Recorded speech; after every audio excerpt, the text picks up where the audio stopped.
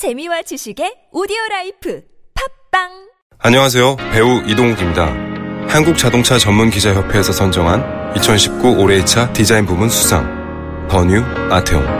안타깝지만 라디오 광고로는 아테온의 멋진 디자인을 보여드릴 수가 없습니다.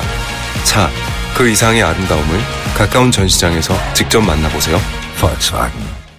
세력을 이용해 수익을 얻는 개미를 위한 투자 전략서가 출판되었습니다. 오프라인 매장에서 바로 구입 가능하며 온라인 서점 주문 시 바로 받아보실 수 있습니다.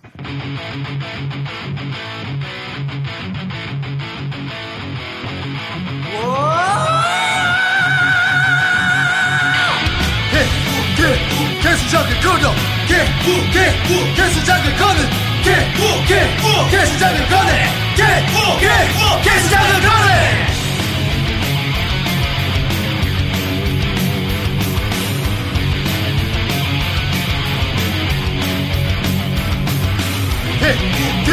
개수작을 꺼내 개수작을 꺼내 개수작을 꺼내 개수작을 꺼내.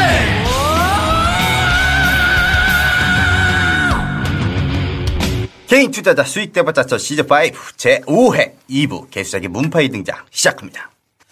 출판 기념회에 대해서 이야기를 많이 너무 안 한 것 같아. 출판 기념회가 다음 주 토요일이죠? 네, 다음 주 토요일 코엑 삼성역에 있는 코엑스 컨퍼런스 룸에서 진행될 예정이고요. 저희 개수작 홈페이지나 아니면 저희 청년리 수작 클럽 홈페이지로 들어오시면은 사전 신청 접수하는 메뉴가 있어요. 그렇죠. 그 팝업 창에 떠요. 근데 그 팝업 창에 신청을 해주셔야 자리에 일단은 배정을 받을 수 있다라는 점. 오늘 하루 안 보기 이런 거 안 됩니다. 계속 봐야 되는데. 지나겠다. 새로운 출판 기념회 겸 강연. 저자 강연회. 저자 강연회. 저자 직강이라고 하죠. 뭐 이렇게 집계된 인원 아직 없나요? 300. 그건 모르겠어요. 일단 혼자 신청하시는 분들도 있을 거고, 만약 뭐 2명, 3명 신청하시게 되면, 양수모 외 140명 이렇게 적어줘야 돼요. 아니, 제가 이거를 주말에만 확인을 했어요. 주말에 했는데 100명 넘었어요, 일단. 그건 뭐. 네. 벌써? 100명 넘었지. 다 차겠네. 오시고 싶은 사람들 못 오시겠다. 그래서 미리 좀 신청을 해 주셔야 되고요. 그리고 또 코엑스에서 하다 보니까 사람들이 제가 지나가면 또 다시 쫓아오거든요. 참고로 개그맨하고 연예인이 온다 그래가지고 개그맨 누구 오냐 그랬더니 개그맨 누구 온다. 연예인 누구 오냐 그랬더니 내가 연예인이잖아. 이런 역시 양 대표가 점점 개그맨은 오는 거 맞죠? 맞지. 근데 그분이 원래 개그맨인가? 방송인으로도 하기도 하죠. 뭐 어쨌든 재밌을 것 같아요. 근데 그분들이 없어도 그냥 우리가 일반적인 강연회 같은 형태가 아니라 우리가 1주년 기념회처럼 그냥 우리가 말하는 주식 토크쇼 같은 형태로 그렇죠. 1인 1강 형태가 아니라 근데 우리가 지금 멤버가 총 지금 6명이잖아요. 6명이잖아요. 6명이서 같이 떠들고 그리고 거기 오신 분들과도 같이 소통하는 이런 재밌는 강연회를 좀 그죠? 진행을 할 예정이니까요. 만약에 나는 이거 와가지고 책 사기 싫다 하시는 분들은 책 한 권씩 들고 오세요. 그러면 강의하랍니다. 네. 이거 입장료가 책이라는 얘기도 있고. 그래서 아무튼 기대됩니다. 저희도 기대되고 아마 청취자분들도 기대하고 계실 거라고 생각하는데 빨리빨리 신청하셔서 그날 정말 즐거운 뭐 사실 이런 거 할 때마다 너무 재밌지 않아요? 너무 짜릿짜릿하잖아. 뭐 사람들 얼굴 직접 볼 수 있으니까 재밌는 시간 될 것 같습니다. 근데 그게 신청해놓고 안 오시는 분들이 있으면 무료라서 일단 신청을 해놓고 그러신 분들 있으면 안 됩니다. 그럼 뭐 손해는 뭐 우리가 보나? 아니 그럼 오시고 싶은 분들이 못 오실 수 있으니까 인원이 꽉 차서. 은혜의 자리에 모두 참석하시기 바랍니다. 부흥이요, 부흥. 그래서 일단은 저희가 이런 제한은 두지는 않을 건데요. 뭐 그냥 밖에서 뭐 보던 바닥에 앉아서 보던 이번 강연회장은 그런 뭐 붕괴될 위험 같은 건 없어가지고 붕괴될 위험 같은 건 없어가지고 모든 분들이 일단 입장은 가능할 수 있긴 하되 사전 신청자분들은 미리 저희가 좌석을 배정을 할 수가 있으니까요. 그렇죠. 네, 미리 신청을 하셔가지고 또 좋은 자리에서 저희와 또 대화도 나누고 저희와 또 커뮤니티를 좀 같이 나눴으면 좋겠습니다. 자, 우리 개인 투자 수익 대박자 시즌5 5회 2부 양수무가 없는 2부로 한번 시작해 보도록 해볼게요. 안녕하세요. 개수작 1부 침묵의 주인공 김팀장 김성태입니다. 주식 투자 오늘 하루는 어떠셨습니까? 좋겠다고요. 여기 개수작이 있잖아요. 함께 손잡고 우리 개수작, 수익을 위해 우리 개수작. 족같은 작전에 작전을 거는 이 시대 진정한 개수작. 오른손만 모른 척해 내가 하는 일, 멋쟁이 양대표의 셀프 깔때기. 게시발 찾느라고 목신 김집사, 안티 전화의 후덜덜. 탐욕커 불화훈한 별명도 많아, 황피빈 체력이 저질. 노래 하나 끝내주는 나는 김성태, 전다원은 다음 기회에. 함께 손잡고 우리 개수작, 수익을 위해 우리 개수작. 족같은 작전에 작전을 거는 이 시대 진정한 개수작. 함께 손잡고 우리 개수작, 수익을 위해 우리 개수작. 족같은 한티는 안 들어도 돼 이 시대의 진정한 개수작.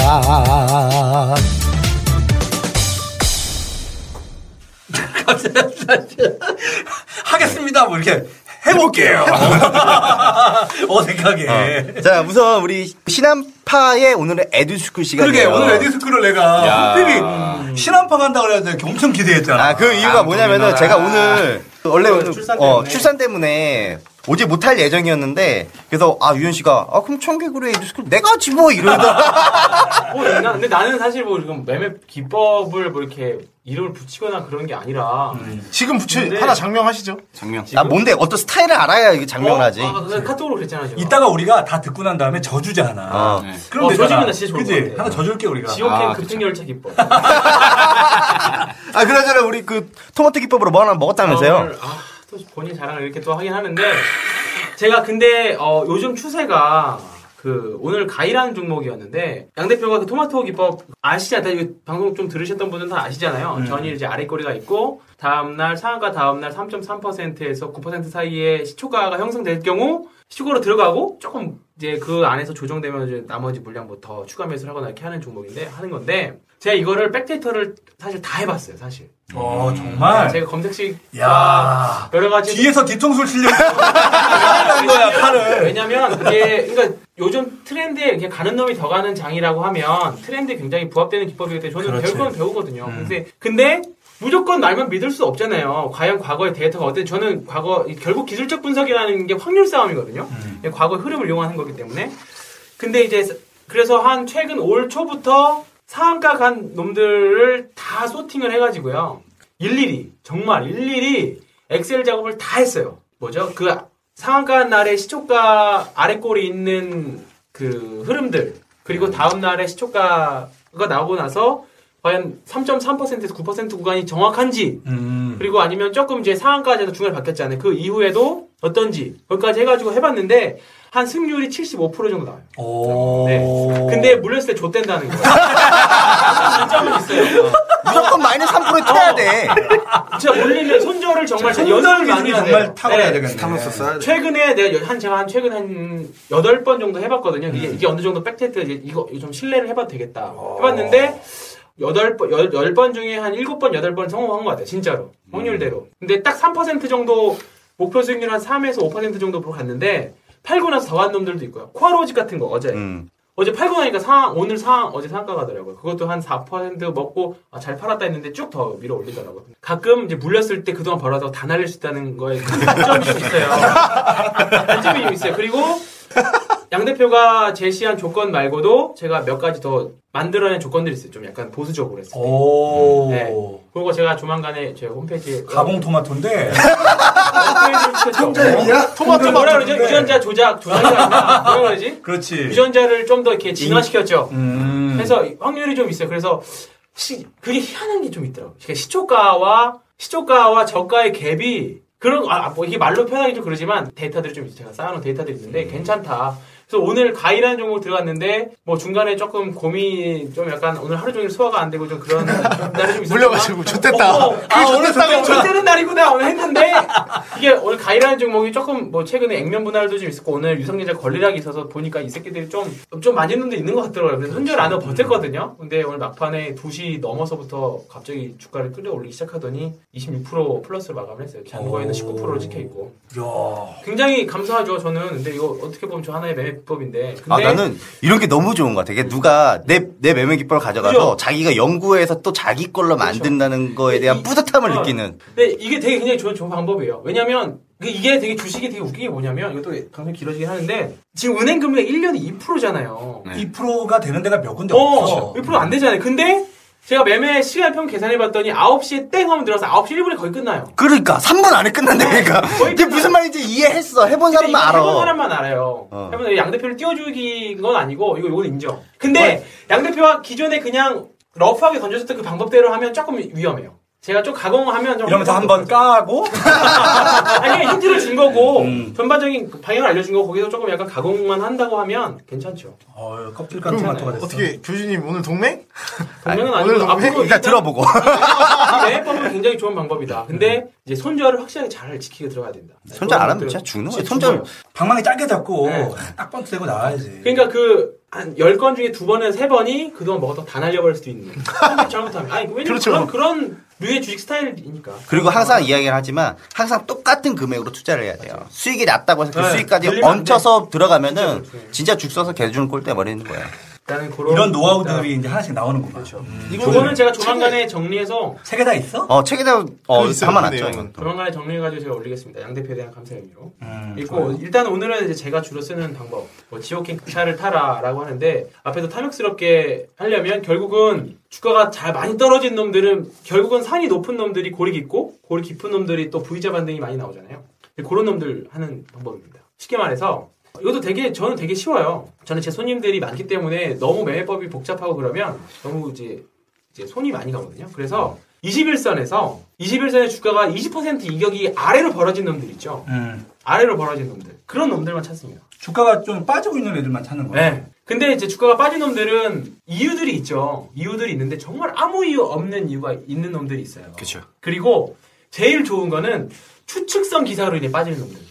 팩트가 아니라 뭐뭐 할 것이라는 전망이다. 뭐뭐 할 것이다라는 그냥 찌라시 기사들 때문에 훅 밀리는 놈들이 있어요. 그런 놈들은 21선에서 20% 이격이 정도 벌어질 때 또는 10% 이상 벌어지면 이제 벌어진 놈들을 이제 추리죠. 제 검색식으로 만들어서. 그 중에서 그날 사도 괜찮지만 대부분의 그런 놈들은 아래 쭉 한번 음봉이 나오고 나서 아래 꼬리 그 가격 저점 근처에서 십자 캔들을 만듭니다. 도지.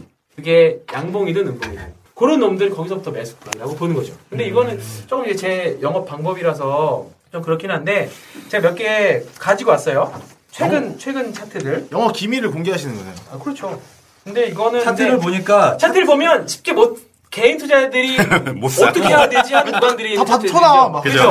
뭔지 왠지 다 힘들어 그냥. 이거 다 좆됐다. 이거는 그죠? 지옥행 급행열차 말고는 다른 이름을 지을 수가 없어요. 자, 일단 오늘 제가 프로 먹고 나온 인트로메딕이라는 종목입니다. 오늘 종가가 제가 여기는 제가 가져온 자료에는 13,300원 찍혀있지만 이거 14,000원에 딱 팔았거든요. 네, 매수 단가는 13,100원, 200원 정도에 샀던 것 같아요. 제 기억으로는. 네. 왜냐면 이게 보면 어제 사실 그 바이오 급락 나오면서 나온 거거든요. 근데 회사가 전혀 문제 없어요. 바이오 캡슐 내시경 하는 회사인데. 근데 그냥 시장 심리에서 훅 밀린 거거든요. 그러니까 시장 심리에서 훅 밀리더라도 과하게 밀린 놈들만 찾는 거죠. 그게 21선에서 20% 이상 벗어난 놈들. 이 된다는 거죠. 어떻게 보면 정석은 아니에요. 정석은 아닌데 오늘 충분히 바이오 어제 코스닥 바닥 확인 어느 정도 제 생각으로 했었고 충분히 사면 충분히 3%에서 5%는 충분히 먹겠다라고 해서 들어간 게 인트로메딕이고요. 왜냐면 이 차트만 놓고 보면은 절대 못 사죠. 십자 캔들이 일단 안 나왔고. 안 나왔고. 정석을 말씀드리면 신진 SM 보시면 돼요. 신진 SM 봐보세요. 신진 SM. 네, 신진 SM 보시면 어제 최저가가 14,850원입니다. 그러니까 얘가 한 2만 원에서 빠졌어요. 2만 원은 사실 많이 빠진 가격인데 그저께 월요일 날 확 밀렸죠. 월요일 날 밀고 어제 십자 캔들 나왔죠. 어제가 사실 매수 구간이었죠. 네, 어제 매수 구간이었고 제가 갖고 온 자료에만 해도 벌써 6.3% 정도 떠 있는 걸로 나와 있죠. 이런 것들은 확률이 굉장히 높아요. 21선에서 20% 이제 벌어진 놈들. 그리고 제낙스라는 종목. 제낙스 보시면 얘도 최근 28,000원에서 12,000원까지 빠졌다가 어제 약간 조금 아래 꼬리가 좀 길었죠. 저는 이거 제 손님들은 많이 지금 엄청 많이 담아 있는 종목이긴 한데. 이거 12,000원에? 네. 아니 12,000원이 13,000원대에 다 많이 담아놨어요. 13,000원대? 네. 그래서 지금 14,000 오늘 100원인가 14,050원에 끝났는데 얘도 어제가 매수 자리였고요. 야 진짜 뭐 제낙스도 그렇고 신진 SM도 이거 그렇고. 개인이 보면 손절해야 되는 거 아니야? 라고 생각하는 거예요. 이거 못 들어가는 차트인데. 이거 저희 비슷한 거 하나 요번 주에 매매한 거 있는데. 뭐요? 그 이거랑 맞는 건가? 그 위노바요. 위노바? 위노바는 네, 위노바는 그렇게 해서 안 걸렸는데 제 여기에 한번 봐볼게요. 네, 위노바도 이거랑 거의 비슷한 것 같아요. 이거랑. 그리고 오늘 한번 봐볼 만한 종목이 지금 제낙스 인트로메딕 에스텍 파마도 보시면 어제 음봉이었지만 음봉 캔들이지만 십자선이어서 어제도 매수 구간이었던 것 같고요. 오늘 제가 봐볼 만한 게 유니셈 반도체 회사인데요. 유니셈이라는 종목입니다. 유니셈. 그러니까 오늘 그러면 약간 십자 네. 캔들 나오는 네, 건가? 오늘 십자 캔들 나오니 내일 한번 기대해 볼 만한 종목들인 거죠. 유니셈이라는 종목인데 8,690원이죠. 8,690원. 요거 만들 때만 해도 8,690원이었는데 요게 평소 요 진짜 딱 요 차트만 보면 절대 못 사는 차트예요. 무서운 차트죠. 그죠. 네, 계속 빠지니까 언제가 빠지지. 근데 이게 이거 유니셈은 당장 내일 캔들이 어떻게 그렸는지 보는 것만으로도 이거는 근데 재밌겠다. 이미 이게 9,000원 이상에서 끝났습니다, 오늘. 네. 9,000원 이상 끝났어요. 이게 오늘 게 아니고. 빠르게 나오죠. 예, 이게 그렇게 따지면, 왜냐면 사람들이 못 보거든. 이거, 왜 이렇게 많이 빠졌어라고 들어가는 구간이거든요. 예. 위노바는 약간 이거랑은 좀 그림이 좀 다른 것 같긴 한데. 위노바는 좀 다르긴 한데, 얘는 전반적으로 좀 우상향하고 있잖아. 네. 근데 위노바 이거 잘 가다가 이거 동시호가에만 밀었을 거예요. 네, 맞아요. 동시호가 그렇죠? 전에. 그런 놈들은. 그래서 그 다음날 제가 그쵸? 봤거든요. 근데 모르겠어요. 위노바는 안 걸려가지고 못 봤는데. 그러니까 저런 거 약간 고점에서 나오는 거 말고요. 고점에서 한번 떨어졌다가 한 번 더 떨어진 놈들이 있어요. 대부분 보면 다 그러거든요. 정말 다 털리는 거지. 탈탈 털렸던. 그렇죠. 위노바는 좀 특이했어요. 네. 솔직히. 2분 만에 밀어가지고. 네.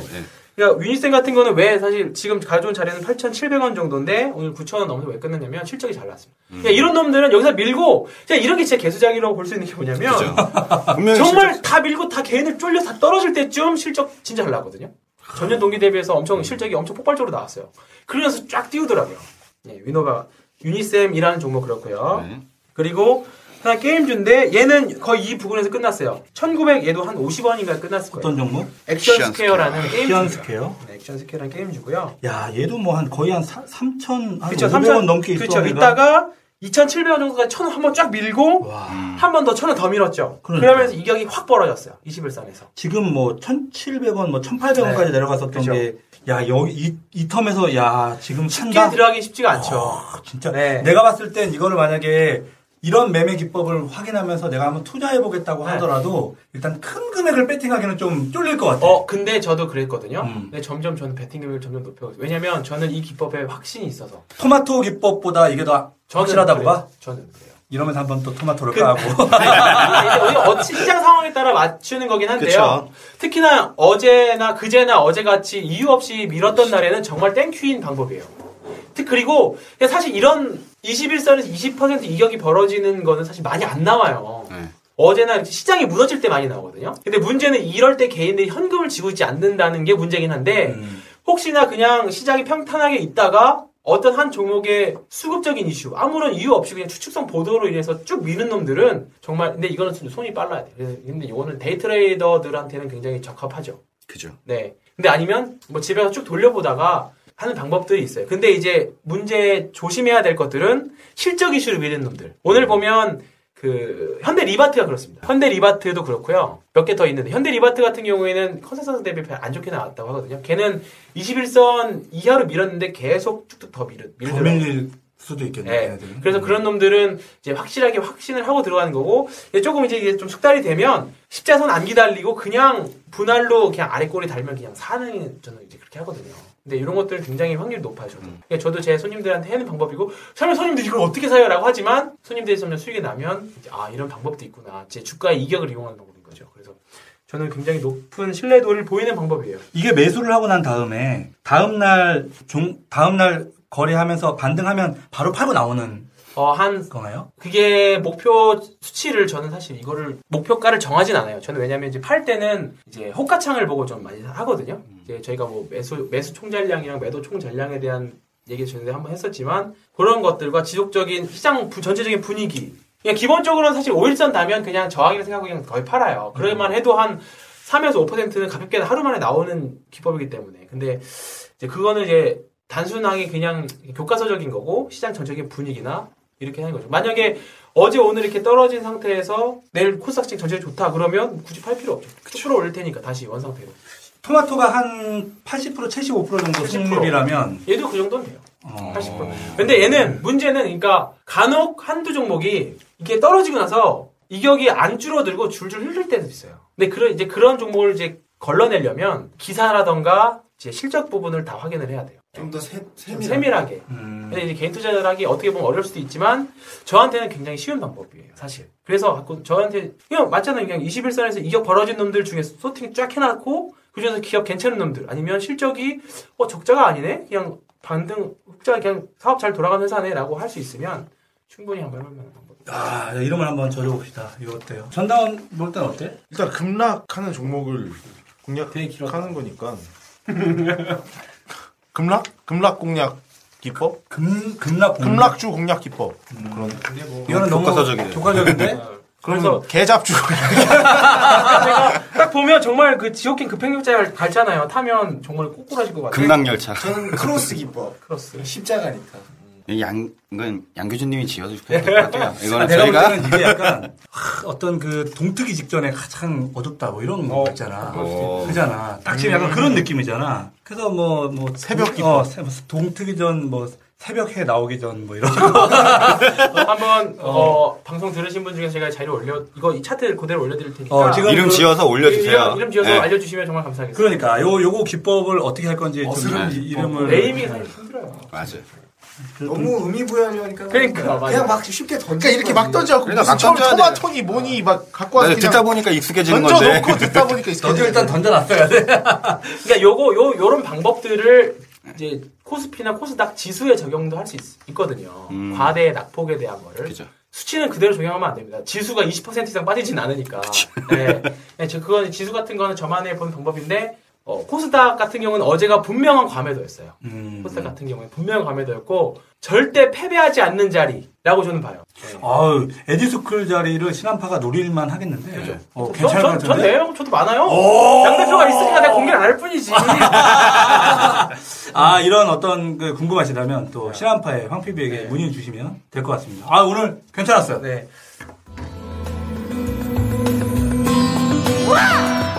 시즌5 나 잘릴 줄 알았지 안 잘렸다구 살아남았다구 생명력 하나 끝내주는 정겨구리 투자클럽의 잡초 나 정규야.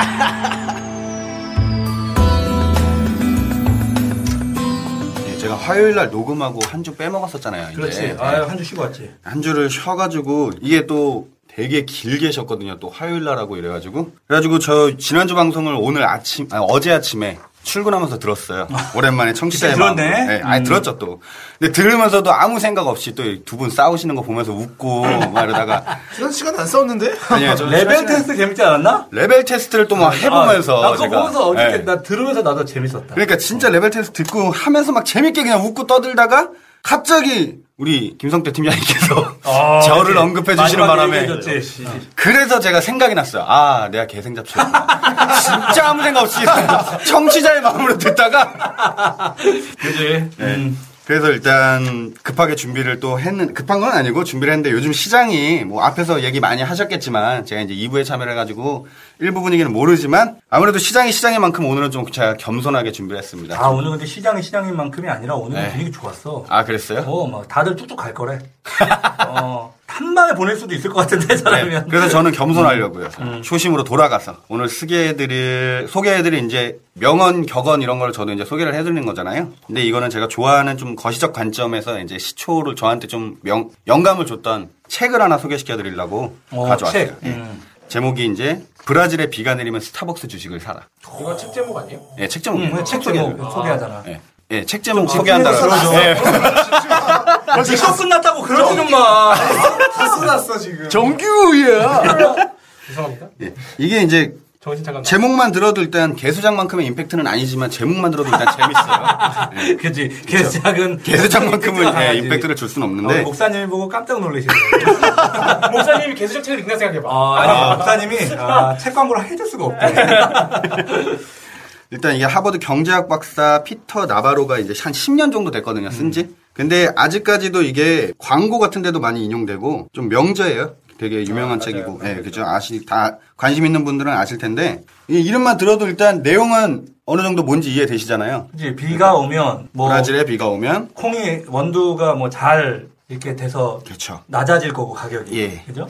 그러면은 스타벅스는 원가가 좀 낮게 할 수 있으니까 수익이 좋아질 수 있다고 이런 거 아닌가? 맞아요. 그거예요. 그냥 세계 원두 생산량이 한 35%거든요, 브라질이. 그러니까 브라질의 기후 상황에 따라서 이제 커피 원두가 많이 생산이 되면은 당연히 스타벅스 원가 절감으로 이어지는 그런 거시적 관점 기준의 거의 기본적인 책인데 재밌어요, 내용도 어렵지 않고. 근데 일단 저는 그래요. 매일매일이 좀 비이상적이잖아요, 지금 시장 자체가. 네. 그리고 여기서 지금 정상적이지 않은 분들의 매일 이거를 외치시는 이 와중에 저는 아무래도 이런 그지 같은 장에서 다시 한번 저는 초심으로 돌아가야 될 때라고 생각을 하는 거고 거시경제의 각 요소들이 미치는 영향을 파악하기 위해서 다시 한번 읽고 있는 중이고요. 그렇구나. 예. 일단 전쟁이나 자연재해 같은 것도 돈하고 연결되는 게 주식시장이잖아요. 그죠? 근데 뭐 이상한 AI 터졌는데 수산업황 상승하는 이런 말도 안 되게 엮는 거 말고 그런 거 말고 이제 뭐 대표적으로 대만에 지진 나면 삼성전자나 SK하이닉스 급등했던 거 있잖아요. 그렇죠. 예. 그런 식으로 간단한 연결고리만 숙지하고 있으면 되는 부분인데 어떻게 보면 나비 효과랑. 그쵸. 예. 그지. 나비 효과? 나비 효과라고 해야 되나? 좀 그런가? 나비 효과랑은 좀 다른 느낌인 것 같은데. 약간 좀 거시적 관점에서. 시소? 너와 나의 연결고리. 드디어 하나 나왔다. 네. 괜찮다. 이번 방송에서 딱 하나 나왔다. 맞아요. 괜찮네. 이번 방송에서 하나 나왔다. 오늘 하나. 그래, 너네들이 싸워야 재밌어. 방송은 니네들이 얼마나. 우리가 일부가 너무 진지했던 거야. 너무 막 물어뜯어야 돼. 아니, 근데 재밌다고. 이게 뭐 첨언을 해드리고 싶었는데 잡주를 갖고 가고. 잡주. 넘어지고 난리 났어. 난리 났어. 진짜 웃긴다. 아니 잡주? 뭐 사실은 차트만 보면 이거 완전 개잡주지. 씨발 뭐 이런 차트를 갖고 왔어 이렇게 할 수 있는 종목인데 그래서 첨을 안 했구나. 아니 뭐 이게 뭐 웃으시잖아요. 웃기다고 해서 입 다물고 있더라고. 아무 말도 안 하더라고. 그러니까. 차 빼달라고 해서 잠깐 갔다 왔는데 진짜 웃기네. 그 유현 씨가 갖고 나온 종목들이 아직도 하고 있었어요? 아니 끝났는데 잡주를 갖고 왔다고 그래가지고 잡주 차트만 놓고 보면 깜짝 놀라는 종목들이라. 아니 이 차트만 보고 장명 하나만 해보세요. 우리가 장명하다 실패했는데 이 시점에 투자하는 거래. 요 시점에 딱 빨리 여기 딱 캔들 나올 때 21선 마이너스 20% 이격 벌어졌을 때. 이격 벌어지고. 근데 특별한 악재가 없는데 빠졌을 때.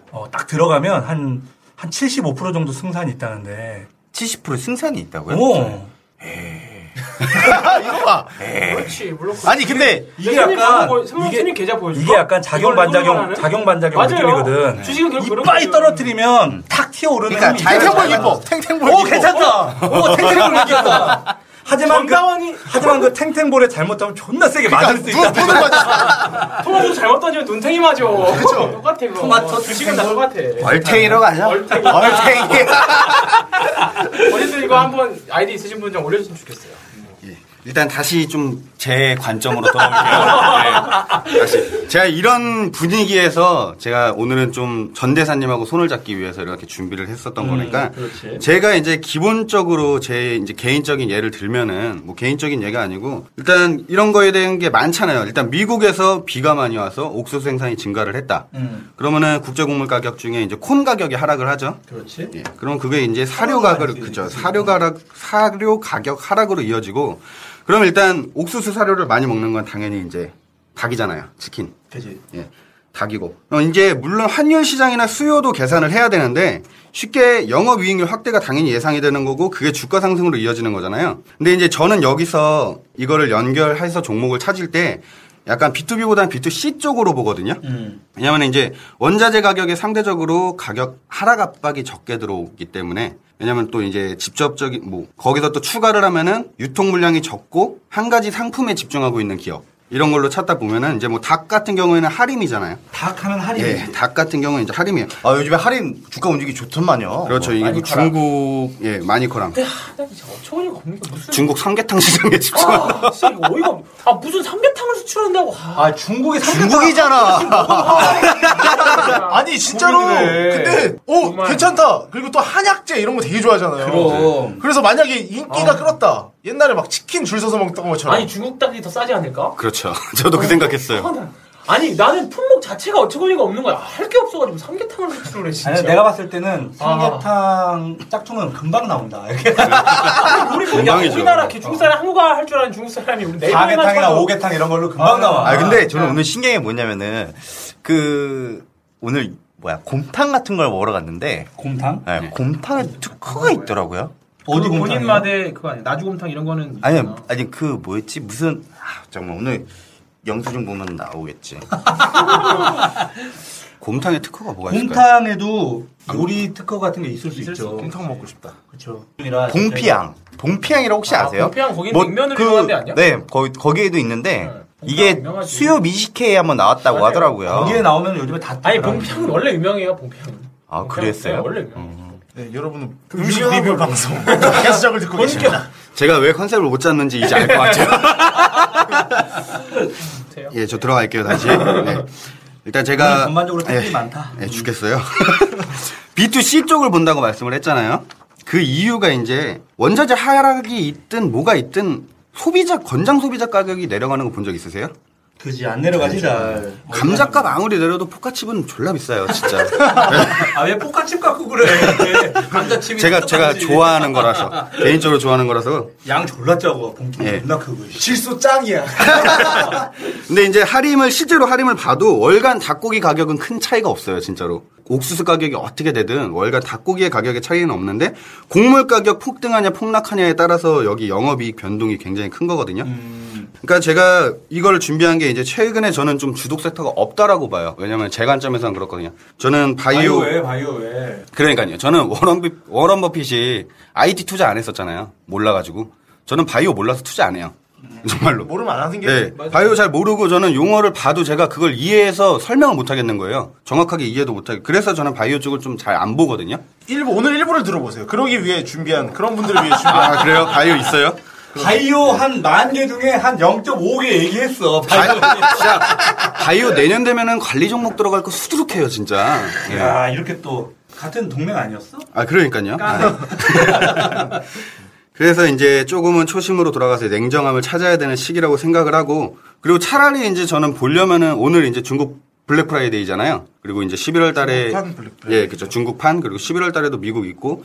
그래서 이제 조금 기간 조정인 만큼 소비주 쪽으로 좀 눈을 돌리고 저는 요번 주는 양넬로에 안 해치고 존만이로 돌아가야 되는 때라고 생각을 하고. 예. 주식 초보 존만이.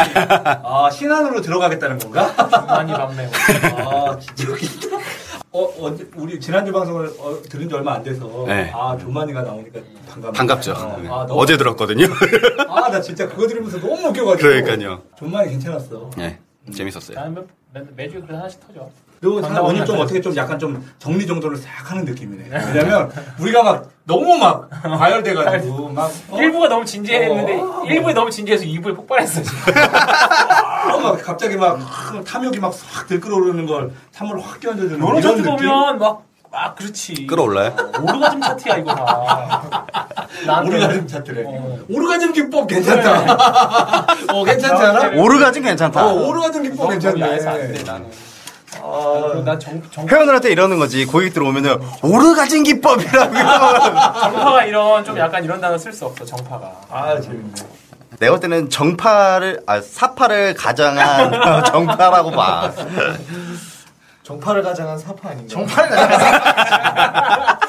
정파를 가장한 사파라고 봐. 편집하려고.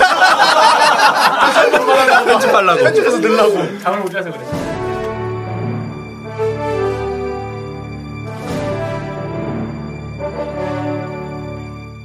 나는 AIA-파.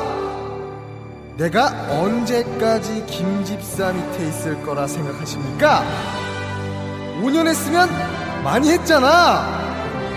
재테크를 통해 몸값을 올릴 수 있는 방법 지금 시작합니다.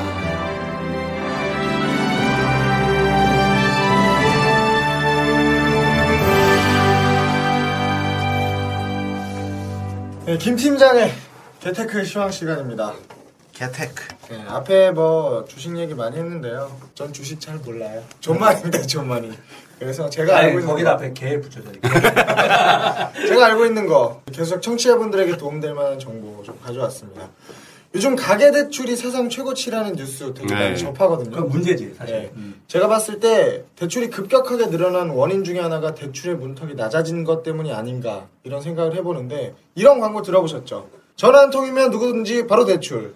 넌 여자니까. 나 그거 좀 쏴쏴 계속 외치는 우리 마징가 제트. 그 소리 너무 쏴쏴. 뭔지 무슨 의미야? 못 봤는 무대리 뭐 이런 거 대출 광고가 우리가 보는 TV에 굉장히 많이 나와요. 이런 연예인들도 또 많이 경험되지. 이런 곳에서 대출 받게 되시면 굉장히 고금리의 이자를 지불하게 되는데요. 저도 한번 받아봤거든요. 난 잘 알지. 현재 대부업 최고금리가 몇 프로인지 아세요? 30인가요? 34.9%예요. 이게 얼마 전에 39%인가 뭐 그랬다가 좀 떨어졌어요. 이 최고금리라고 명시는 되어 있지만 거의 모든 대출이 최고금리를 적용해서 이루어지고 있어요. 근데 이제 금전거래에서는 이자를 얼마로 할 건지는 사실 당사자들 간에 자율적으로 정하게 되는 게 일반적이거든요. 이게 최고 34.9%인데 실제로 거의 최고로 가. 그쵸. 그래서 경제 생활 보호를 위해 일정 부분 법에서 이 이자율에 대해서 개입하고 있는 경우가 있어요. 오늘은 이 법정 이자율에 대해서 좀 이야기를 하려고 하는데 일반적인 금전거래에서 최고율은 얼마까지 가능하다고 알고 계세요? 여기 계신 분들. 일반적인 금전거래? 네, 일반적인 우리가 급등 땡길 때 얘기하는 거 아니야? 급등 땡길 때. 몇 프로로 알고 계십니까? 40? 그 정도 써봤어? 막 던지지 말고 생각을 하는 그 정도 써봤는데 보니까 몇 프로일 것 같아요? 저는 말씀드렸듯이 빚 없어요. 없다. 없으니까 모를 수 있어요. 글쎄요, 저는 일반적으로면은 뭐 한 15%? 20%? 우리 딴짓하고 계시는 우리 홍피빈 지금 1분 안에 20% 먹을 거라 그러고 못 들었대요? 한 3보 정도는 쓰지. 일반적으로 이루어지는 금전거래에서 이자율이 최고 몇 %까지 인정된다고 생각하세요? 일반적인 금전거래에서? 네.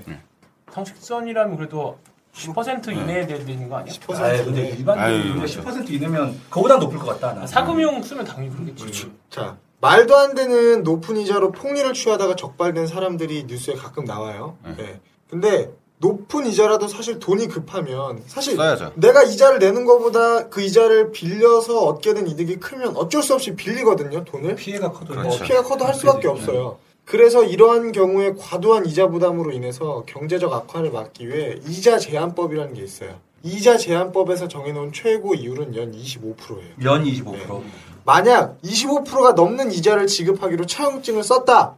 그럼에도 불구하고 이자 제한법에 따라서 초과 이자분에 대해서는 무효가 되는 거예요. 무효. 한 월 한 2% 정도 수준이네. 그죠? 만약 이 내용을 모르고 연 25% 이자를 지급했다고 하더라도 초과분은 원금으로 상환한 것으로 간주되고 원금이 남아있지 않은 경우라면 반환 청구도 가능해요. 다만 제가 앞에 말씀드렸던 대부업에 관련해서는 이자 제한법이 아니라 대부업 등의 등록 및 금융 이용자 보호에 관한 법률이 적용되기 때문에 최고 이율이 25%가 아니라 아까 말씀드렸던 연 34.9%로 제한되어 있어요. 그런데 이자 제한법의 적용이 제외되는 대부업자는 등록된 대부업자로만 정해져 있어요. 대부업 하시는 분들 중에서 미등록하신 분들도 계시거든요. 네, 형님들. 네, 형님들. 돈을 빌리게 되는 경우 등록된 대부업자인지 미등록된 대부업자인지 확인해 볼 필요가 있어요. 그럼 뭐 미등록된 대부업자 그러니까 넌 25%만 받아가라고 하면 무서운 형님들이 오실 수도 있다. 그렇죠. 네. 그럼 반대로 돈을 빌려주는 사람의 입장에서는 돈을 제때 갚지 않은 채무자를 상대로 법원을 통해 돈을 돌려받는 경우라면 이자가 어떻게 계산될까요? 만약 채무자가 돈을 갚지 않아서 법원 판결을 통해 돈을 돌려받는 경우에는 돈을 빌려줄 때 당시에 당사자 간에 뭐 이자 뭐 약정 없어라고 했다 하더라도 돈을 빌려준 채권자는 법정 지연 이자까지 함께 청구해서 받을 수 있어요. 이때 적용되는 이율은 자 돈을 갚기로 약속을 했어. 근데 안 갚았어. 소장이 돈을 빌린 사람에게 송달되기 전까지는 법정 이율인 민법에서 정한 법정 이율인 5%. 그 다음 날로부터 다 갚는 날까지는 소송 촉진 등에 관한 특례법에 정한 이율인 15%가 적용이 돼요. 이런 거예요. 그러니까 내가 돈을 얘랑 그냥 야 나 돈 좀 빌려줘라. 그러니까 이자 안 받고 한 2천만 원 빌려줬어. 이 새끼 안 주는 거야. 그럼 이제 어떻게 해야 돼? 소송 걸어야 되잖아. 그럴 때 그런 이자까지 받을 수 있다는 거지. 제 돈 빌려가신 분들 조만간 15% 이자를 각오하세요. 야, 나 이렇게 해서 빌려준 돈 못 받은 거 다 계산하면 떼돈 벌겠다. 그러니까요. 실제로 제가 아는 지인이 돈을 빌렸다가 안 갚아서 결국 소송 판결을 해서 갚게 됐거든요. 근데 원래 이자가 없었는데 이자가 생겼다고 굉장히 투덜투덜 하시더라고요. 그럴 바에는 빨리 갚지. 이렇게 웃으면서 돈 빌렸다가 법정 분쟁까지 가는 경우 제가 종종 봅니다. 사실 이 금전거래가 사적 영역이기 때문에 법을 통해서 분쟁을 해결하려고 하면 크고 작은 어려움이 따를 수 있어서 항상 금전거래할 때는 이자를 얼마로 할 건지, 돈은 언제까지 갚을 건지 이런 세부적인 내용까지 다 돈을 빌려주고 빌리는 시점에 명확하게 문서화해서 나중에 발생할지 모르는 분쟁의 불씨를 제거해야 됩니다. 돈은 진짜 10,000원으로도 망상하는 거야. 맞아요. 10,000원짜리 한 장으로도 망상하는 거라서 빌리거나 빌려줄 때는 정확하게 하는 게 제일 좋죠. 그래서 이제 이율 관련돼서 법정 최고 이율, 이자 제한법에 의한 최고 이율이 이 정도구나. 그 이상 내고 계셨던 분들은 연 25% 그리고 5% 정도를 생각하고 있으면 되지 않을까. 굳이 그렇게 갚을 필요가 없다 이런 걸 말씀드리기 위해서 좀 준비해봤고요. 그리고 뺑소니 사고와 보상금 관련된 정보를 하나 드리려고 해요. 뺑소니 사고는 사실 여러 교통사고 유형 중에서 사고를 당한 피해자 입장에서 이 치료비나 아니면 보상에 관련된 걱정이 가장 많이 되는 사고에 해당돼요. 왜냐면 정확하게 교통사고가 났고 과실이 어떻게 정해졌고 이런 사고라면 문제 없잖아요. 보험만 가입돼. 다원 씨는 차가 없으니까 이런 별 관심 없겠다.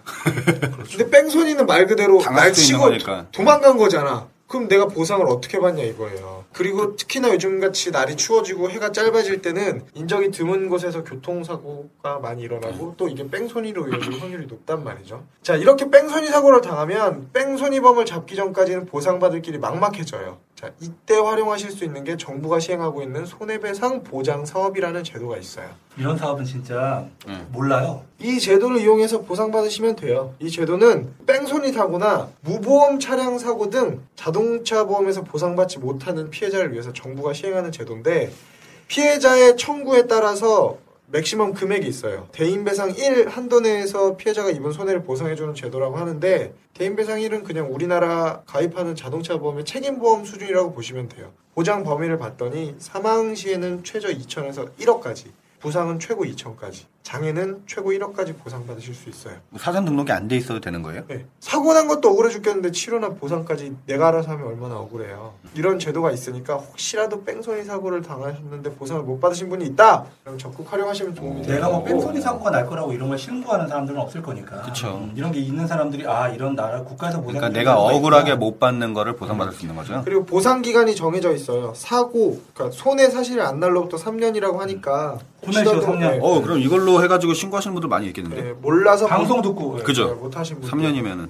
그런 분들 있으시면 청구권 소멸되기 전에 신청하시기 바라고요. 또 무보험 차량, 그러니까 보험이 가입이 안 돼 있는 차량이랑 사고 났을 때 보상받을 수 있는 게 있어요. 일반적으로는 자동차 보험을 가입하면서 같이 가입하는 보장 중에 무보험 자동차 상해라는 담보가 있는데요. 이 담보가 뭘 보장해 주냐면 보험에 가입되지 않는 차량에 의해서 내가 사고를 당하거나 다쳐서 사망하는 경우 내가 보상받아야 될 금액을 내가 가입한 보험회사에서 먼저 청구해서 받을 수 있는 담보예요. 예를 들면 규호 씨가 자동차를 모는데 가입을 안 해놨어요. 근데 나랑 사고가 났는데 내가 다쳤네. 그럼 내가 규호 씨한테 보상을 받으려면 개인적으로 돈을 받는 방법밖에 없잖아요. 근데 규호 씨가 돈이 없어. 그럼 막 여러 가지 문제가 생긴단 말이에요. 이때 그 돈 많은 거 갖고 맘상하는 게 이런 거야. 이때 내가 가입한 자동차 보험회사에서 먼저 그냥 치료비든 보상비를 다 받는 거예요. 그리고 나를 대신해서 보험사가 규호 씨한테 구상권을 청구하는 거죠. 네, 그렇게 되면 나는 귀찮고 번거로운 절차 없이 내가 보상받아야 될 걸 정확하게 다 보상을 받는 거예요.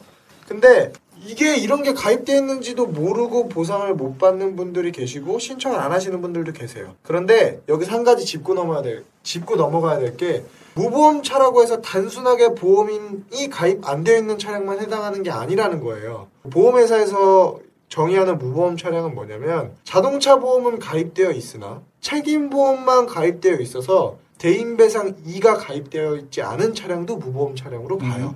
그리고 또 대인배상 2에서 보상하지 않는 경우에 해당하는 자동차도 무보험차라고 봐요. 또 보상 한도가 낮아서 보장받기 힘든 차량도 무보험 차량에 포함됩니다. 또 아니요, 끝났어요. 그리고 뺑소니도 무보험 차량으로 또 있네. 뺑소니도 무보험 차량이지. 또가 아니에요. 그리고예요. 그리고. 즉 뺑소니 같은 사고는 무보험차 상해로도 보상받을 수 있고 정보보장 사업으로도 청구할 수 있다는 거예요. 만약 손해액이 정보보장 사업에서 보장하는 금액보다 크면 여기서 또 이거 청구할 수 있구나. 무보험차 상해를 같이 청구하시면 돼요. 그때 뺑소니는 말 그대로 도망간 사람인데 그걸 잡아야 뭘. 그러니까 못 잡으니까 사람들 때문에 이런 보상을 정부 정책 그러면 뭐 들은 거야? 잡아서 안 듣는다고 뭐라고. 잡아서가 아니라 신고를 하고 신고를 거기에 해서. 대해서 내가 치료한 걸 정부. 그러니까 이제 정부는 정부는 못 잡아도 일단 세금으로 그런 피해를 본 사람 이런 건 좋은 거죠. 보상을 해주겠다. 보상을 해주는 좋은 거예요. 제도지.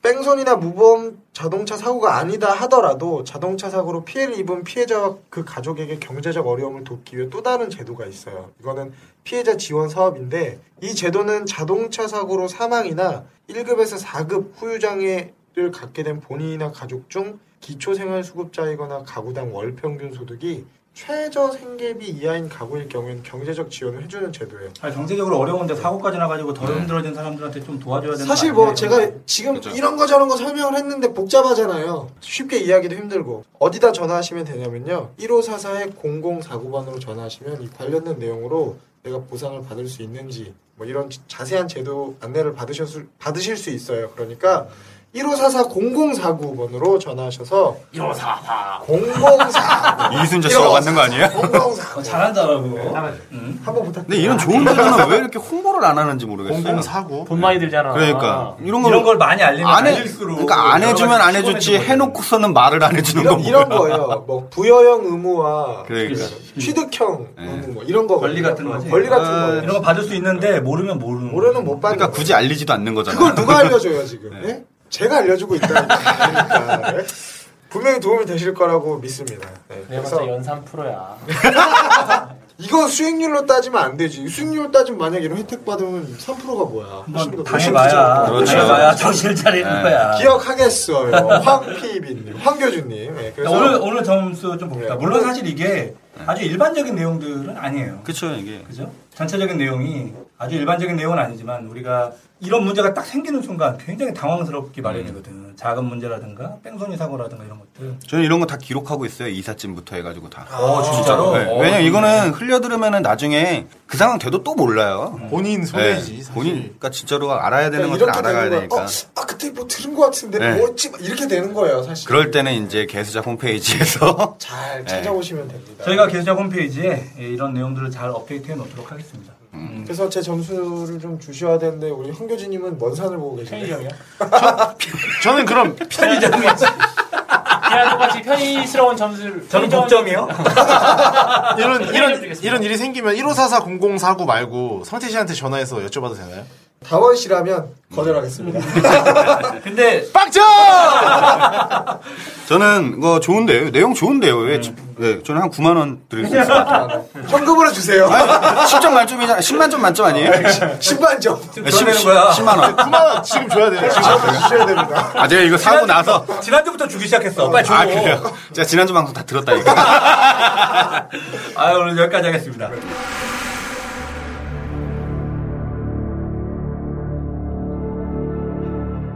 시즌5에서 이런 거지 같은 곡을 스키스를 주다니.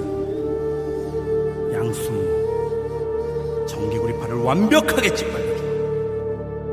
개수작의 진정한 정파는 AIA8라는 사실을 잊지 않도록. 아씨, 저 가슴 존나 짜증나네 이거. 야, 성태야. 네. 양수모 어딨어, 양수모? 내가 김대권이야, 김대권! 자, 일단 지금 양교주는 갔어요. 네. 그림은 갔습니다. 가정을 핸드폰 졸라 보더니 갔어. 해야지. 아직 안 나오셨. 나왔어요. 네. 그래요? 얘기가 나왔는데 지금 방송으로 오. 진정한 프로가 아닐까. 그럼요. 오늘은 제 방송 얘기하기 앞서서 혹시 제가 원래 팟빵 댓글 안 보거든요. 저는 봐요. 봐요? 근데 댓글에 보험금 청구. 맞아. 봤어요. 그 사실 서울에 계신 분인데 삼성생명하고 졸라 싸우고 있었어요. 뭐 주네 만에 뭐 반만 주네 막 이렇게 쇼 붙이자고 막 전화 오고. 반만 주. 진짜로 줄 수 있다는 거 아니야. 반만 그래서 제가 옆에서 조금 거들었습니다. 큰 역할을 한 건 아니고 다행히 전체 수술비가 다 지급됐다고 해서 참 다행이다. 근데 몰랐는데 그 댓글이 또 올라와요. 네, 댓글 남겨주셨더라고요. 그리고 댓글은 보면 안 되겠더라, 씨발. 마음 상해가지고. 네, 요즘에는 괜찮던데요. 자, 오늘은 보험 설계사의 정착률과 유지율에 대한 얘기를 좀 잠깐 하려고 합니다. 이게 우리 주변에 보험 설계사들 많이 만나지만 이 정착률과 유지율이 우리가 가입하는 보험에 어떤 영향을 미치는지 이런 거 잘 모르는 분들 굉장히 많거든요. 오늘 그 내용을 좀 꼼꼼히 체크해 보도록 하겠습니다. 금융감독원이 올해 상반기 1월부터 6월달까지 22개 생명보험사에 소속되어 있는 보험 설계사들이 있잖아요. 그런 설계사들의 13차월 정착률을 조사했어요. 몇 퍼센트 정도 나왔을 것 같습니까? 저는 1년 이상 일했다. 저는 일을 해봐서 알잖아요. 보험 설계사가요? 네. 저는 얼마 안 될 것 같은데. 진짜 엄청 많이 옮겨 다니시잖아요. 회사마다 조금 차이가 있긴 합니다. 하지만 이 전사 평균은 36%는 겁니다. 10명 중에 4명 이상, 4명 정도 남고 6명 이상이 1년 안에 그만둔다는 얘기죠. 보험이 옮기고 그만두고. 그렇죠. 네. 이렇게 사실 정착률이 낮다, 이직이 이렇다는 얘기는 이 일이 쉽지 않다는 거예요, 사실. 그렇죠. 한번 해보겠다고 들어왔는데 못하겠다 그래서 퇴직하거나 다른 곳으로 이직하는 사람들이 많다는 뜻이고, 반대로 얘기하면 또 다른 한편으로는 그 사람들 믿고 했던 계약자들이 전부 다 고하 계약으로 전락되는 일도 굉장히 많아진다. 이렇게 해석할 수 있겠죠. 자, 정착률, 설계사의 정착률이 낮은 수준을 계속 유지한다면, 다시 얘기하면 그 계약을 유지하는 사람들이 많아질까요? 아니죠. 당연히 별로 없겠죠. 별로 없죠. 우리 황PB님이 예전에 보험설계사 있었잖아. 황PB님 고객들을 다 고화된 거 아니야 지금? 가족이랑 괜찮아요. 그런 거 아니겠습니까? 자, 사실 정착률이 낮아지면 당연히 계약 유지율도 낮아지는 거예요. 실제로 생보사의 평균 13회차 유지율이 81% 정도 수준이고요. 25회차 유지율이 70% 정도 수준입니다. 근데 되게 재밌는 회사가 있어요. 뭔데요? 아이야? 아니. 우리 회사는 아니야. 우리 회사 아니야. 이거 어차피 뉴스에 나온 거니까 상관없잖아. 그렇죠. PCA 생명하고 에이스 생명이 25회차 유지율이 30% 정도밖에 안 돼요. PCA 생명. 네. 사실 평균적으로 80% 70%라고 해도 그죠. 문제는 있는 거야. 그럼 얘들이 다 깎아먹은 거네 평균을. 근데 일부 보험사에서 좀 이렇게 낮는데 사실 이런 얘기 해도 되는지 모르겠지만 씨발 얘네들 돌려막기 존나 하는 양아치들이 많아요. 맞아. 이런 거까지 다 얘기하면 안 되니까. PCA 대표한테 전화 온다는 얘기. 아니 다 그런 건 아니지. 근데 어떻게 생각해봐. 10건 중에 8건이 2년을 유지 못하고 날아갈 수가 있냐고. 정상적이지 않은 판매 방식이라는 거죠. 그죠? 맞아요. 잘 생각해봐요. 고객이 이거 진짜 해약했을까? 가입했다가 이건 아니다 싶어서. 그렇죠. 아니잖아. 평균은 80% 70%인데. 해약할 거를 이미 예견하고서 가입을 한 거죠. 이거는 뭔가 씨발 뭐 있는 거지. 본인이 가입해갖고 해지했다가 막 그랬다. 뭐 그럴 수도 있는 거고. 그러니까 많이 좀 부탁하는 사람들 많아요. 주변에. 잘 생각해보면 보험 계약의 유지율은 사실 컨설팅의 만족도하고 밀접한 관계가 있지 않겠습니까? 사실 상품 만족도하고도 연결이 되어 있어요. 근데 제가 예전에 공부를 하다 보니까 이 상품 만족도라고 하는 걸 만족도가 어떻게 느껴지냐면 첫 번째, 품질하고 비례해요. 맞죠? 품질이 좋으면 상품 만족도가 높아져. 가격과는 어떨까요? 반비례하겠죠. 네, 그렇죠. 가격은 높으면 높을수록 같은 품질이라면 만족도가 떨어질 거고 가격이 낮으면 낮을수록 그래서 상품 만족도는 품질하고는 비례하고 가격하고는 반비례해요. 보험 상품도 사실 똑같아. 네. 자, 보장의 질이나 보장의 크기가 좋으면 만족도가 높아지겠죠. 같은 가격이라면. 근데 다시 반대로 같은 보장인데 보험료가 낮으면 만족도가 높아지겠죠. 그래서 보장의 크기나 질하고는 비례하고 보험료하고는 반비례하거든요. 근데 안타깝게도 예전에 가입해놨던 온 보험 상품들 있잖아요. 네. 보험료는 진짜 싸고 보장 엄청 큰 보험 상품들. 맞아. 근데 이런 상품들이 막 다 깨져. 왜 그럴까요, 사실?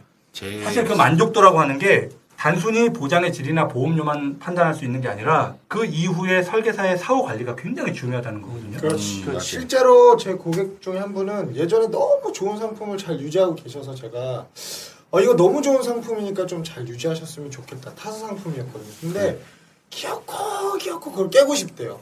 그 내막을 여쭤봤더니 단 한 번도 관리를 받지 못했기 때문에 난 이 사람을 통해서 가입한 이 상품은 상품 자체가 좋다 하더라도 난 이건 해약하고 싶다라고 강력하게 얘기해서 제가 이렇게 인간관계를 중요시하는 분들이 있어요. 근데 이게 사후 관리의 만족도라고 하는 건데 그쵸. 이 다른 일반 상품의 만족도에 나는 이게 고배 함수로 붙어 있는 것 같아.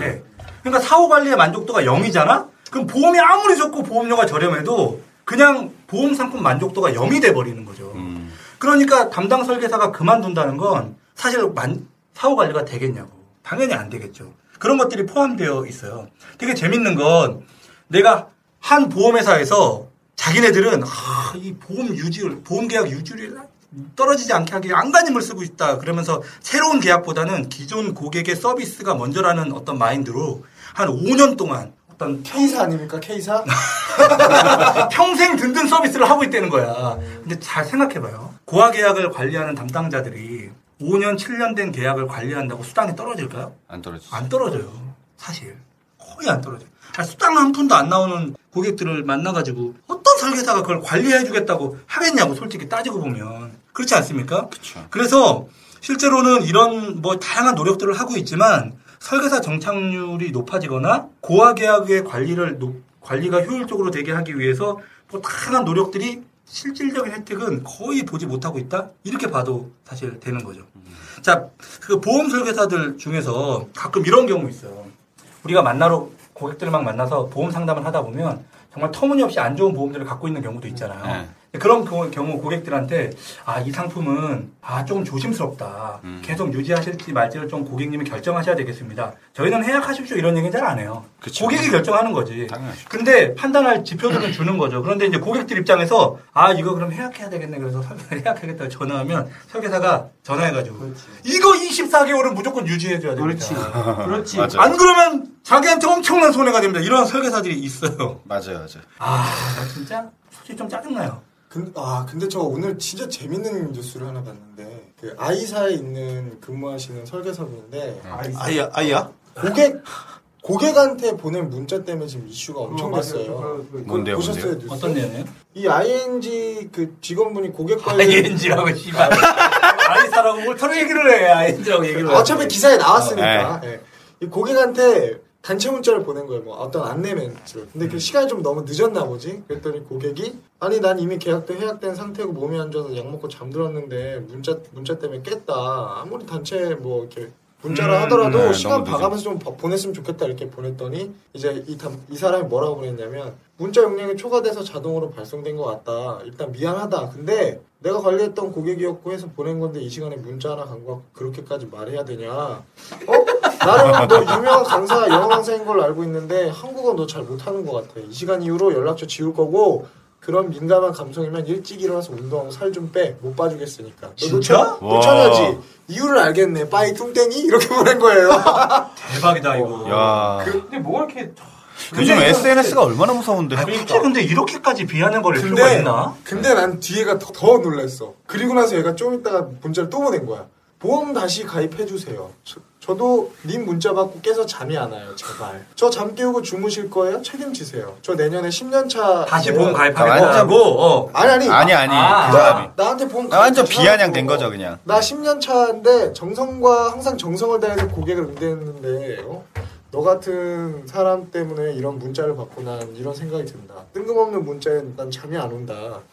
양심 있으면 내일 문자라도 보내라고. 이렇게 보낸 거야. 이것 때문에 이제 민원이 걸리고 난리 난 거죠. 난리 났어요 지금.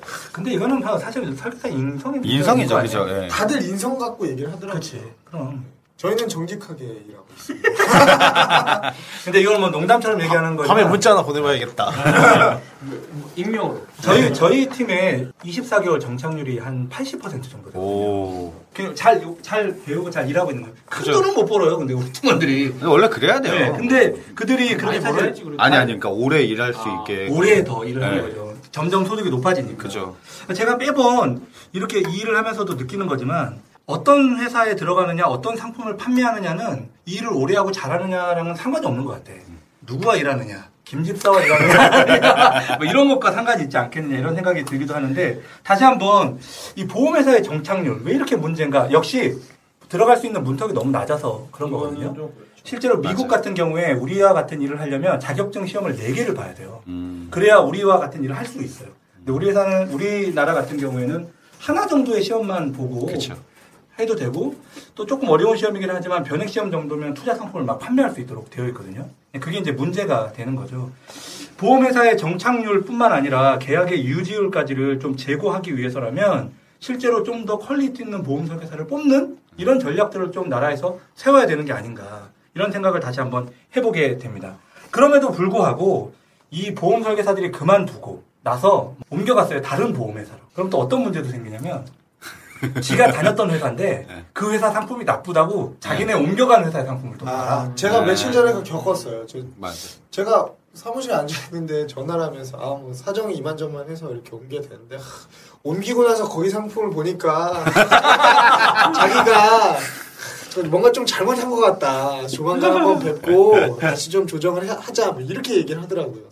야, 저게 뭐 하는 건가 이런 생각이 좀. 참 염치도 염치지만 참 어떻게 그렇게 얘기할 수 있을까? 그러니까. 참고로 예전에 가입했던 상품들이 사실 더 좋을 가능성이 훨씬 더 크다는 사실을 그렇죠. 늘 명심하셨으면 좋겠고 이 보험 설계사가 옮겨 다니는 거 좀 리스크예요. 그래서 제가 다음 주에 보험 설계사 지정을 할 수 있도록 하는 운동이 일어나고 있는 게 있는데 그런 내용들도 좀 안내를 해주고 설계사가 그만두면 과연 회사가 손해가 볼까요? 아니요. 회사 손해보지 않습니다. 왜 손해보지 않는지 이런 내용도 다음 주에 제가 좀 준비를 해가지고 오도록 하겠습니다. 다시 한번 보험은 어렵고 복잡하고 비싼 상품이라는 거 절대 잊지 마시고 좋은 설계사를 선택하셨으면 좋겠습니다. 네. 오늘 여기까지 개수작 시즌5 5회 2부 좀 정리를 한번 해보도록 하겠습니다. 다시 한번 공지 좀 해드릴게요. 펀딩은 계속 하실 수 있습니다. 날짜 11일 남았습니다. 이미 목표 펀딩액을 초과했기 때문에 네, 다시 한번 깊은 감사의 말씀을 드리겠고요. 개수작 출판도 뭐 해서 지금 계속 뭐 베스트셀러 잘 가고 있습니다. 여러분들의 힘이 아유 배 아파라. 개인 투자자 수익 대박 작전 홈페이지 www.gsj.co.kr로 들어오시면 청개구리 에듀스쿨도 시작해서 이번 주는 실험파의 에듀스쿨이 하나 올라오겠구만. 그렇지. 그리고 뭐 저희들이 방송에서 양 대표 그렇게 실어줄까? 모르지 뭐. 들어보고 실어주겠지. 이건데 차트 같은 경우는 뭐 일단 보기 쉬워요. 아니 너무 보기 당연히 쉬워요. 네. 황교주가 올려줘야 되는 거 아니야? 올려줘야 될 것 같고 저희 방송 내용들도 계속 업데이트해 드리도록 하겠습니다. 그리고 홈페이지 들어오시면 팝업창에 그렇죠. 저희 다음 주 토요일 코엑스에서 예정되어 있는 개수작 출판 기념회 겸 강연회 2015년 11월 21일 2시 코엑스에서 진행합니다. 코엑스 뭐 무슨 홀이라고 그러더라? 제 회원님들 막 연락 많이 오더라고요. 많이 오죠. 네, 그래서 광고나 홍보가 나가고 있고 개수작 홈페이지에 팝업이 뜨고 있기 때문에 지금 벌써 뭐 한 150명 정도 이상 신청한 것 같다고 하니까 아프리카 중계를 한번 해야 되는 거 아닐까요? 멀리 계시는 분들을 위해서. 나쁘지 않다. 그러네. 그런 생각은 못 해봤네. 멀리 계시는 분들을 위해서 아프리카 생중계 한번 해주면은. 아프리카가 중계해보자. 그러면은 전 대사님이 또 춤추고 별풍선도 받고. 내가 볼 때는 양교주가 쓸데없는 소리 했다고 욕할 것 같아. 어쨌거나 방송 제작 풍경이나 좋은 정보들, 소중한 자료들까지 업데이트되고 있으니까 저를 더 가까이서 만나시고 싶으시다면 개수작 홈페이지도 꼭 방문해 주십시오. 날씨가 이제 많이 추워졌어요. 뭐 겨울비다 얘기할 정도로 이제 비도 한번 오고 오늘까지는 날씨가 괜찮았는데 주말 되면서 점점 추워진다고 하니까 건강관리 잘 하셨으면 좋겠습니다. 예, 다시 한번 개수작 청취자분들께 감사의 말씀 드리면서 우리 오늘 아버지가 된 양교주가 진짜 축하해요. 가족의 평화를 위해 좀 일찍 갔습니다. 네.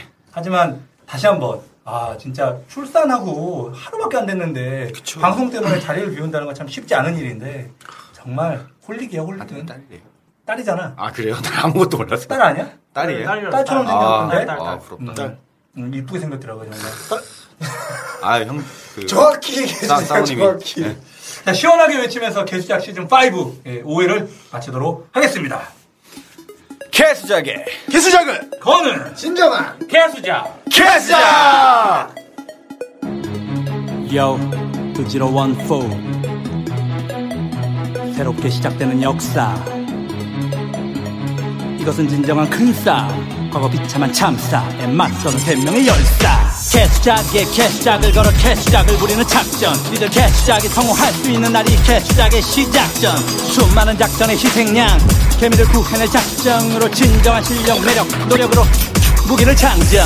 엄청난 작전이 걸렸어. 작전에 걸려들었어. 늪에 빠졌어. 결국 개작은 바람피로 흠뻑 터졌어. 길게도 공들였던 내 시간들, 한방에 날려버린 그 스캔들. 적금을 깬들, 내 인생은 바람 앞에 캔들. 뭐 좀 많은 척, 뭐 좀 있는 척, 그래봐야 주식꽃 탁구야. 내 돈 가지고 노는 핑퐁 탁구야. 뭘 좀 많은 척, 뭐가 있는 척. 사람이 주식을 만들었지만 이제 그 주식이 사람을 만들어. 끝을 봐야 끝이 나는 끝이 없는 전투. 끝을 봐도 끝이 나지 않는 끝이 없는 전투. 끝을 보자 끝까지 달려드는 세 사람의 호투. 개수작에 개수작을 거는 역사적인 전투. 람쌤 공감돼? 공감돼? 그럼 지금 이 공간에 어서 개수작과 같이 개수작을 공부해. 이건 뭐 작전의 왕국이구만. 누가 이기는지 한번 붙어보자. 우린 한 번 물면 절대 안 놓는다.